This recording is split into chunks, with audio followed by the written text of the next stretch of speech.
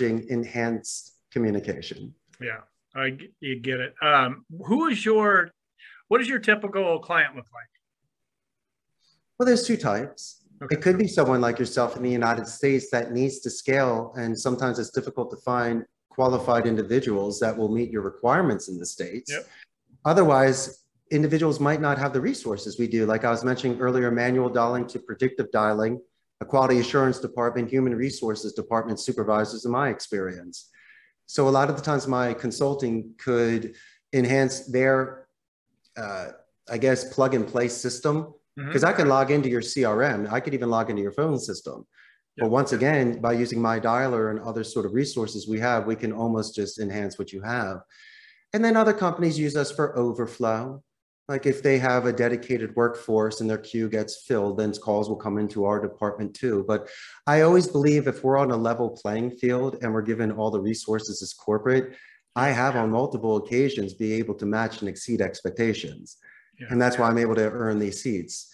But my ideal client would be someone that would first ask me about the labor laws here, just to make sure that everything is followed perfectly. Yeah. And the second thing is to judge me on merit, not on price, because offshore centers in the Philippines and India obviously have much more competitive pricing. Sure. And then finally, metrics. I would like realistic expectations. And you asked me earlier about how many calls somebody could do. I was mentioning the dialer. I understand reverse psychology, but if you could only make 10 calls an hour, 6-minute calls, you can't expect me to do 15 or 20. I can't expand time. But you were mentioning manual dialing. I'm talking predictive dialing. And my backend structure here, there may be a chance, Joe, that I could do 50% more an hour and recuperate those costs and earn those seeds. But it's really more for somebody to have an open mind. A lot of the times they have made phone calls before, but there are things they haven't experienced yet.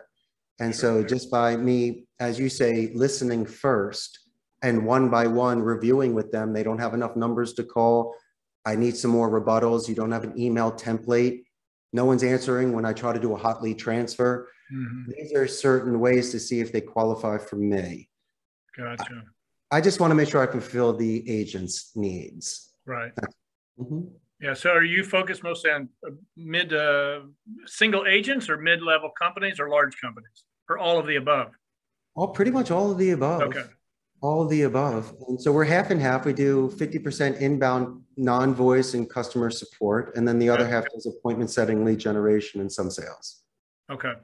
Well, I'm going to make sure we have your website in the bottom of this video so people can reach out to you and talk about pricing.